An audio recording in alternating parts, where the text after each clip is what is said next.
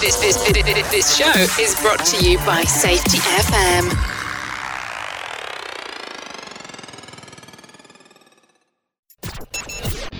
The views and opinions expressed on this podcast are those of the host and its guest and do not necessarily reflect the official policy or position of the company. Examples of analysis discussed within this podcast are only examples. They should not be utilized in the real world as the only solution available, as they are based only on very limited and dated open source information. Assumptions made within this analysis are not reflective of the position of the company. No part of this podcast may be reproduced, stored in a retrieval system, or transmitted in any form or by any means, mechanical, electronic, recording, or otherwise, without prior written permission of the creator of the podcast, Jay Allen.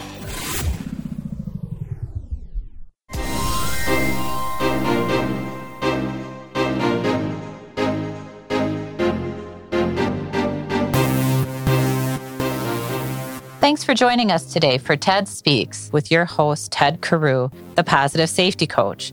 As co-host and Ted's wife, I have the added task of keeping Ted in line and laughing at his jokes, which isn't always easy. My name is Barb Carew. We are coming to you from Milwaukee, Wisconsin, home of the Brewers, Miller Beer, and the Fonz. How could it get any better than that? Our podcast focuses on sharing ideas with business owners and safety professionals to keep employees safe and families together. Our passion for keeping people safe is the reason Total Health and Safety Solutions was created. This is how Ted is able to share his 25 years of safety experience by supporting companies around the globe in their efforts to strengthen their health and safety process.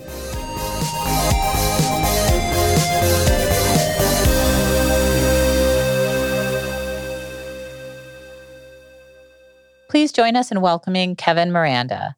Kevin graduated from Geneva College in 2012 and has been with Mac Safety ever since, becoming owner in 2018. He received his MBA from Cornell University and continuing studies in data warehousing from the Wharton School, project management from University of Houston, safety management from University of Alabama, and data science for business from Harvard Business School. Hey, Kevin. Thank you for being on TED Speaks today. How are you doing? Great. Yourself? I am great. We're excited to have you on here and learn a little bit more about you. Can you kind of give us a little bit of your background? Yeah, sure. First and foremost, I'm excited to be on. I've listened to a few of the podcasts, and I think that there's always interesting perspectives, and I'm excited to be able to add mine. Yeah, we're excited to have you on, too. So about that, I think it's pretty neat to have you on. Yeah, no. I think it's good. So my name is Kevin Miranda. My father started Mac Safety in 2006. We've run the professional consulting side for the past 15 years now. In 2018, we built some additional technology, and we've just kind of been working this professional service side and tech side simultaneously and really trying to scale. So I think that my background kind of lends itself to the operation side and the tech side of things, and my dad's background really is able to stay on the safety side. So it's been a nice mix for us. And I think that as we continue to grow, we've kind of stayed very grassrooted and very organic in the way that we approach things. And I think that the Fortune 100, 500 companies almost appreciate that more sometimes than the corporate meets the corporate world. So I went to Cornell, had my MBA, done a bunch with data and science, and that's kind of where my passions lie. And I think that there is a better way. There's always a better way to do safety, and we're just trying to figure that out right now. So we continue to build new things, test new things, and see where it takes us. Yeah, thanks for that background, Kevin. I like that where you say there's always a better way to do things. And I think keep on learning is the way to go. I think sometimes, I don't think so much anymore, but in the safety field, I feel like years back, maybe that component was missed, that we can better ourselves and use technology and data to make that safety program stronger. Can you talk a little bit about, you talk about the tech side of Mac. Can you give some examples of what you're doing there and relating it to safety and making safety better? Yeah, so we are working on projects across the country, across the world, industrial usually, some commercial, some government, some state funded, staffing guys out all over the country. And I guess the biggest thing for us is it's always been a price war, right? Every consultant says, I'll charge this. Then the other one says, well, I'll charge this. And we've always kind of said, like, we need differentiating factors. So we built really good rapport with multiple universities across the country. And we really developed a training program in-house. Then from there, we said, hey, let's start building out technology on the databases that we've already collected. So we went to Carnegie Mellon, and that's where we kind of started down this whole route of our SaaS platform.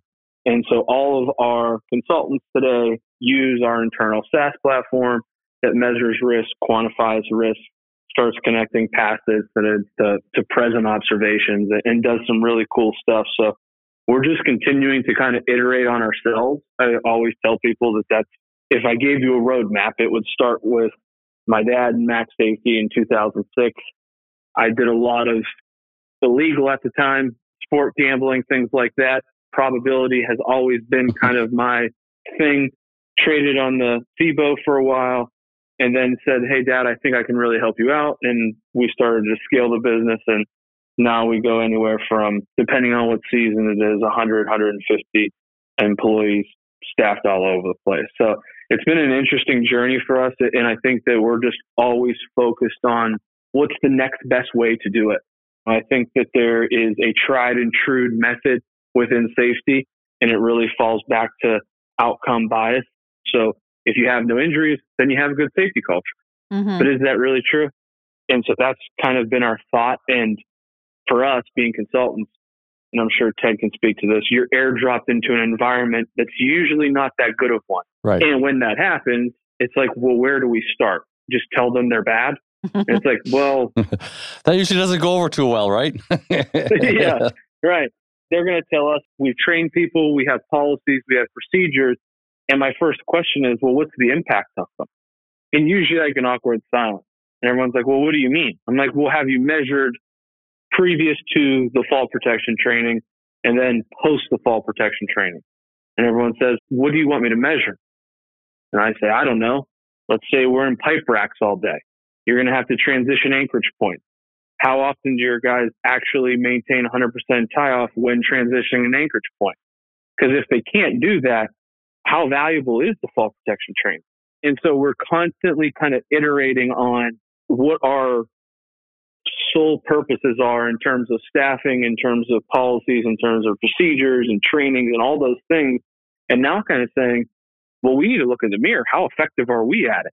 Mm-hmm. You know, and that's kind of where we really start is with these companies, whether it be general industry, and we're looking at standard operating procedures on how they shrink wrap pallets together, or construction and its fall protection training, whatever it is. It's like we just want to better understand the process and try to not have the outcome bias that always exists, right? Because no matter how far we run away, we're going to be judged by them. But I think that there's a lot of supporting and attributing factors in there in the process side that if measured correctly, you can learn a whole lot and hopefully be able to affect the future. Right. I mean, I think you bring up a good point. You know, sometimes within organizations, we're working and we think everything is good, right? And then you have a third party come out and maybe look at it a little bit differently. You say, hey, you know, what about this or what about that? And the other point you brought up I thought was very interesting too was just because we haven't had injuries, that means we're safe. And that necessarily is not always true. I mean, I can think of some companies recently that have had great safety records, but have had fatalities recently. Because what happens sometimes is people don't want to report it or whatever the climate of that particular culture is. And that comes back and hurts, literally, you know. And so looking at different ways about that. But one question I have for you is, so are you looking more at the leading indicators than lagging indicators? Yeah. I know that you just had a guest on, Professor Matt Holloway, I believe his name, from Colorado, wrote the TRIR paper. I applaud him for that. It's something that we talk about consistently. You don't have to be really good at math to figure out if company A, and I won't name names, but the largest privately held company in the United States is a construction company versus mom and pop shop down the street. They're both in the same NCCI code, so they both are going against the same industry average incident rate. Well, if someone works 50x man hours, they can have a whole lot more injuries, and they basically are going to be able to consume them. And so we always tell people, like, those numbers, they aren't actually significant in terms of performance, in terms of the value of your safety. So we're not only looking at leading indicators, but we're trying to create more. I think that right now everyone's kind of in a lull of like, well, what is a leading indicator? And we'll go to a company and they'll tell us, well, we've had 5 people trip in the past 6 months. So if we identify a trip hazard, that's a leading indicator. And I'm like, well, is that a leading indicator? What's that tell you? It tells you that there's a trip hazard there, but there's probably trip hazards everywhere at all times. You know, it's kind of like we need to better understand processes, and that's kind of the whole ethos of the platform itself. And what we do on that side of the house is a laser focus on a process, and then start to really consume and extrapolate leading indicators, like how much risk is mitigated from an action. Let's say I'm using an A-frame ladder. Well, the A-frame ladder itself isn't a leading indicator.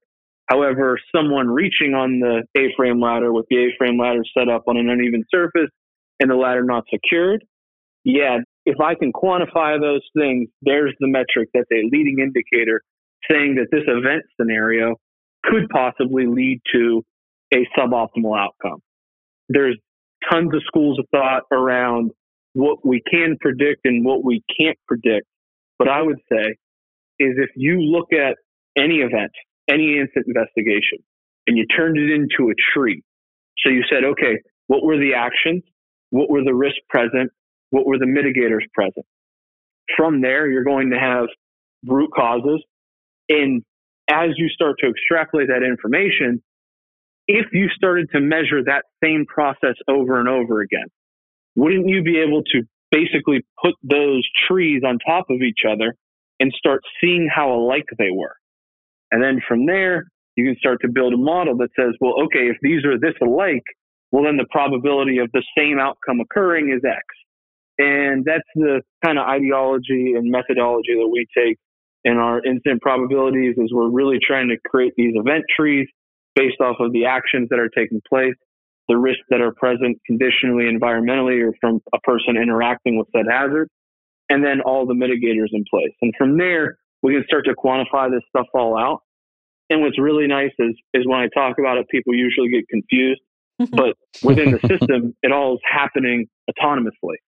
So you're just clicking what's present. And then the math is done all in the back end. And it becomes a really valuable and tangible tool for work comp insurance, brokers, carriers, whomever. And then, again, I always tell people this, safety directors across the world, don't go to big meetings or sit in front of shareholders and tell them about your absence of failures. Mm-hmm. Because the CFO, the CEO, the COO, they're not doing that. They're not going to say, hey guys, shareholder X, we didn't lose money this month, this quarter, this year. We didn't lose market share. What they'll say is, we grew X, we made this much more, there's benchmarks, and then you need to hit new ones. And in safety, it's like, well, the only benchmark is 0. So I can't go past it. And I think that's really why we said we need to create metrics where people can start benchmarking performance rather than counting the amount of outcomes, whether those be positive or negative, because then we have a way to consistently keep getting better and tracking that trajectory. Yeah, well, I think you brought up a lot of good points, Kevin. One, going back a little bit, I know you guys talked about a company who has good safety records. Sometimes they think they don't need a lot of these measures and such, but it's kind of like if you want to stay good, you still have to keep safety in the forefront. You can't just forget about it and hope to keep lucking out. So I think a lot of these technical tools that you're talking about might be overwhelming to some people. It sounds like this is your thing and you understand how it can help and predict certain things, and then how companies can learn from that. Yeah. Yeah, I think a lot of times what we're doing is we're talking about risk versus compliance with a lot of companies, right? And so they always want to look at that. What's the difference, Kevin? To me, it's kind of like a shared vision, right? So if we go into a company, and I apologize to all the taglines out there, but I use this as an example. If I go into a company and I'm watching, let's say, 25-pound piece of sheet metal fly up the side of a building, and we have a tagline on it, and there's high wind, and the surface area is XYZ big. Well, the risk is actually greater for the person to hold the tagline because their shoulder could get ripped out of place while holding it, but they'd be OSHA compliant. So I think that there's some just logic to take. And unfortunately, that logic is built from experience. You even have like owners, right, that are telling you got to do that because they don't necessarily understand what you're just saying on that part. That's exactly right. It really falls back to like safety is so levered on people's experience, what they've seen, what they've done, and it all falls back to that outcome bias. So being very outcome biased, so saying like, I saw this happen before, so I know the ramifications of it today. Whether that be, I watched someone come out from OSHA to a site and find someone $72,000 for not wearing fall protection, proper PPE, or barricading areas. They went out of business. Well, that guy or that gal is going to be very, very compliance driven moving forward because they saw this negative outcome that crushed a company. And it's like, I never want to see that again. Right. And I don't fault that person. But I think for us, it's like, I have the ability to see multiple sites across the country on a weekly basis. And I see one site have pearl weave on every single scaffold that exists. The other 99 I go to, they don't even know what pearl weave is. But that one that uses pearl weave has a reason for it. They're not just spending money to spend money. And I think that it's like the larger companies have larger data sets. They have seen more things happen. So therefore, they can make better adjustments because all it takes is one time. And I think for us, it's like we really utilize the tool as a way to democratize safety to everybody. It shouldn't be a trade secret. The best ways to do things, the most cost-efficient ways to do things, the safest ways to do things shouldn't be trade secrets. And unfortunately today, they usually are. And I think that that's kind of where we really help is the small to mid-sized company that's overpaying for work comp insurance on a yearly basis because they're a roofing company. And it's like, you should probably tell your broker that you access roofs via man lifts, not extension ladders. And the guy says, well, why? They've never accessed a roof in their life. They'd have no idea what that meant. And it's like, yeah, that's fine, but I can show the numbers that can then dictate someone's thoughts and say, wow, they've really reduced the risk by not accessing roofs via extension ladders on a consistent basis. So just looking at these like little niche groupings and how they work is kind of where I think our largest value proposition lies. And we just, like I said, continue to iterate constantly. Yeah, Kevin, and I think, like you said, what you bring is experience. You said safety is so levered on people's experience, and that's very true. And then you go back to just human nature. Usually people remember or get things better if they experience it versus being told something. But in the safety world, right, you don't necessarily want them to experience the bad outcomes of getting hurt and such. So that's why it can be difficult, I would think, relaying that you don't want people to experience that. So you have to not only go in and consult, but teach and coach them kind of the right from wrong and hopefully have them avoid the experience in general, which can be a little tricky, I would think. That's exactly right. I've done a ton of schooling, fortunately or unfortunately. Still not decided on that yet. You're not done yet. Is that what you're saying? Yeah. I continue to try to learn anyways. But in school, the most effective ways that I ever learned was through case studies, where I could see kind of the beginning, the cause, the effect, and the end. And that's the unique thing about the way we've kind of architected and collect this data is, let's say the action today is we're going to lock out, tag out, and verify that we have zero energy across all these different machines. And a guy could do that for 100 days in a row, not following the procedures at all, and never get zapped for whatever reason, by chance, completely.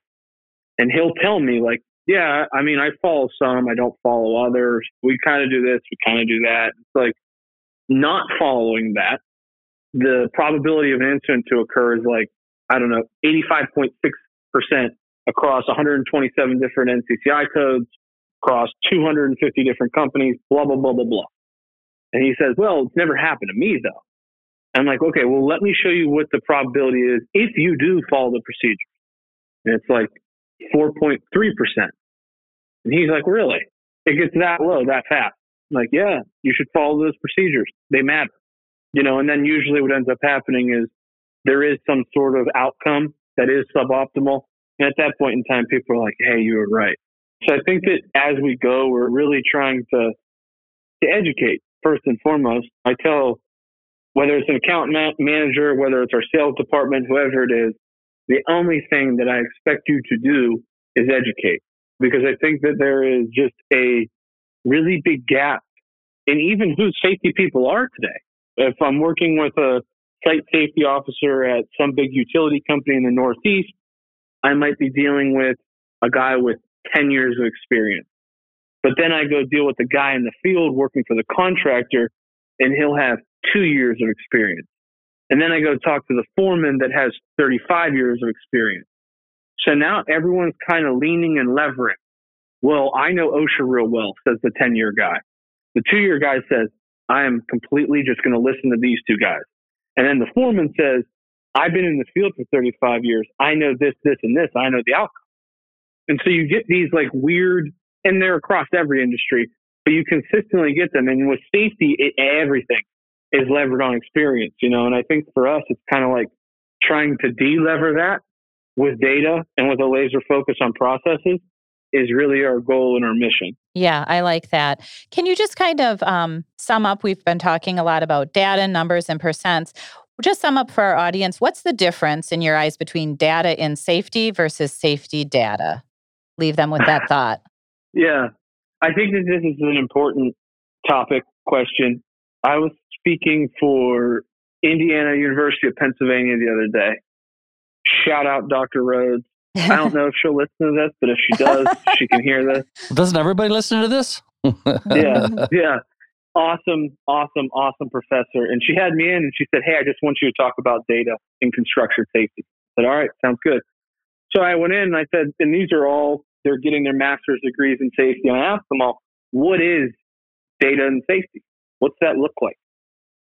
And everyone said, well, a JSA, an observation. And I said, well, what's the data piece? And everyone kind of looked at me and said, well, like we did the observation, we did the audit, we count how many we've done in a week, how many JSAs we've done, we audit the JSA, whatever it may be, we have man hours, and then we talk about the outcomes, and we have one near miss. So these are all data points. And they are. But the point of data and analytics altogether is to become business intelligence for people to make better decisions. And that's where the drive needs to be. And that's where there has to be a level of translation within a company. For us, I think right now, it's like you have data. Mm-hmm. However, is the data useful? So if you've had 12 near misses and you're just counting near misses, is that useful to you? Or do you have 4 near misses using A-frame ladders and using power tools, 3 near misses using angle grinders within pipe racks? And out of those 3 near misses, all 3 of them, the person wasn't using two-hand operation. It caused kickback.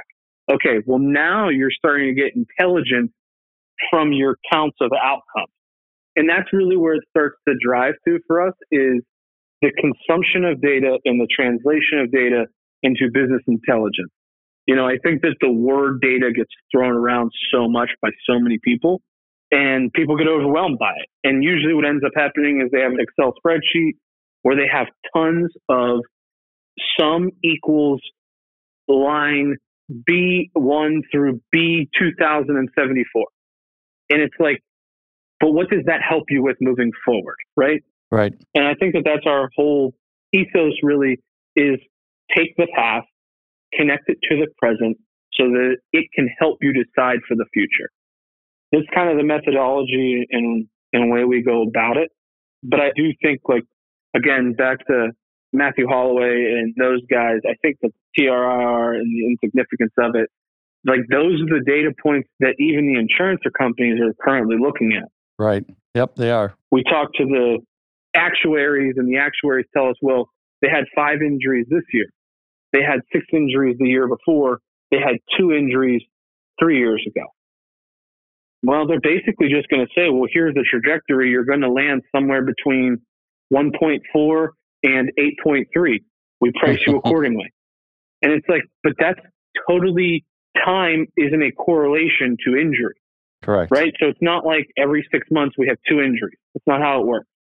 And I think that there's too many people that kind of consume it that way.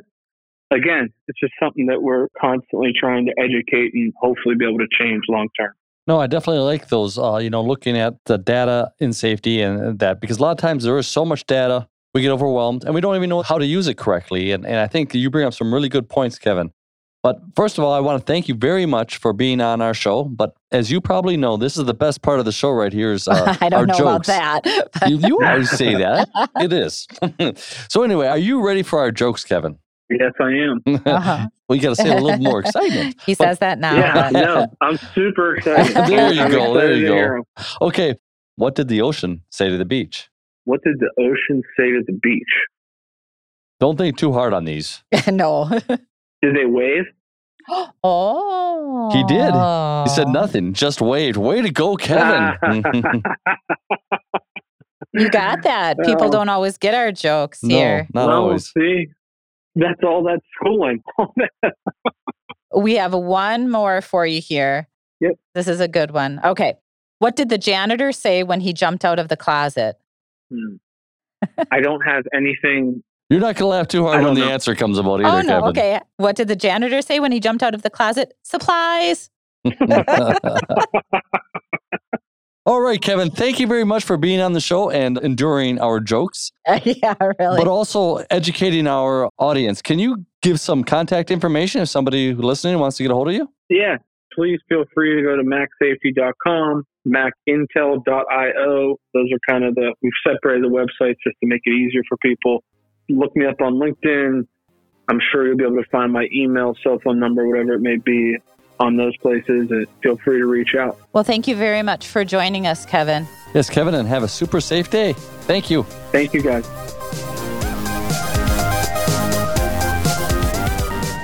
Thank you for listening to TED Speaks with Ted Carew, owner of Total Health and Safety Solutions, providing health and safety support to businesses by customizing a safety process to fit their needs, big or small. Please connect at ted.carew@healthandsafetynow.com or visit our website, healthandsafetynow.com, to share your safety stories or find out more about how we can work together to ensure your people go home safely and turn an expense into a profit center. Follow us and leave a review on your favorite podcast app. Have a super safe week.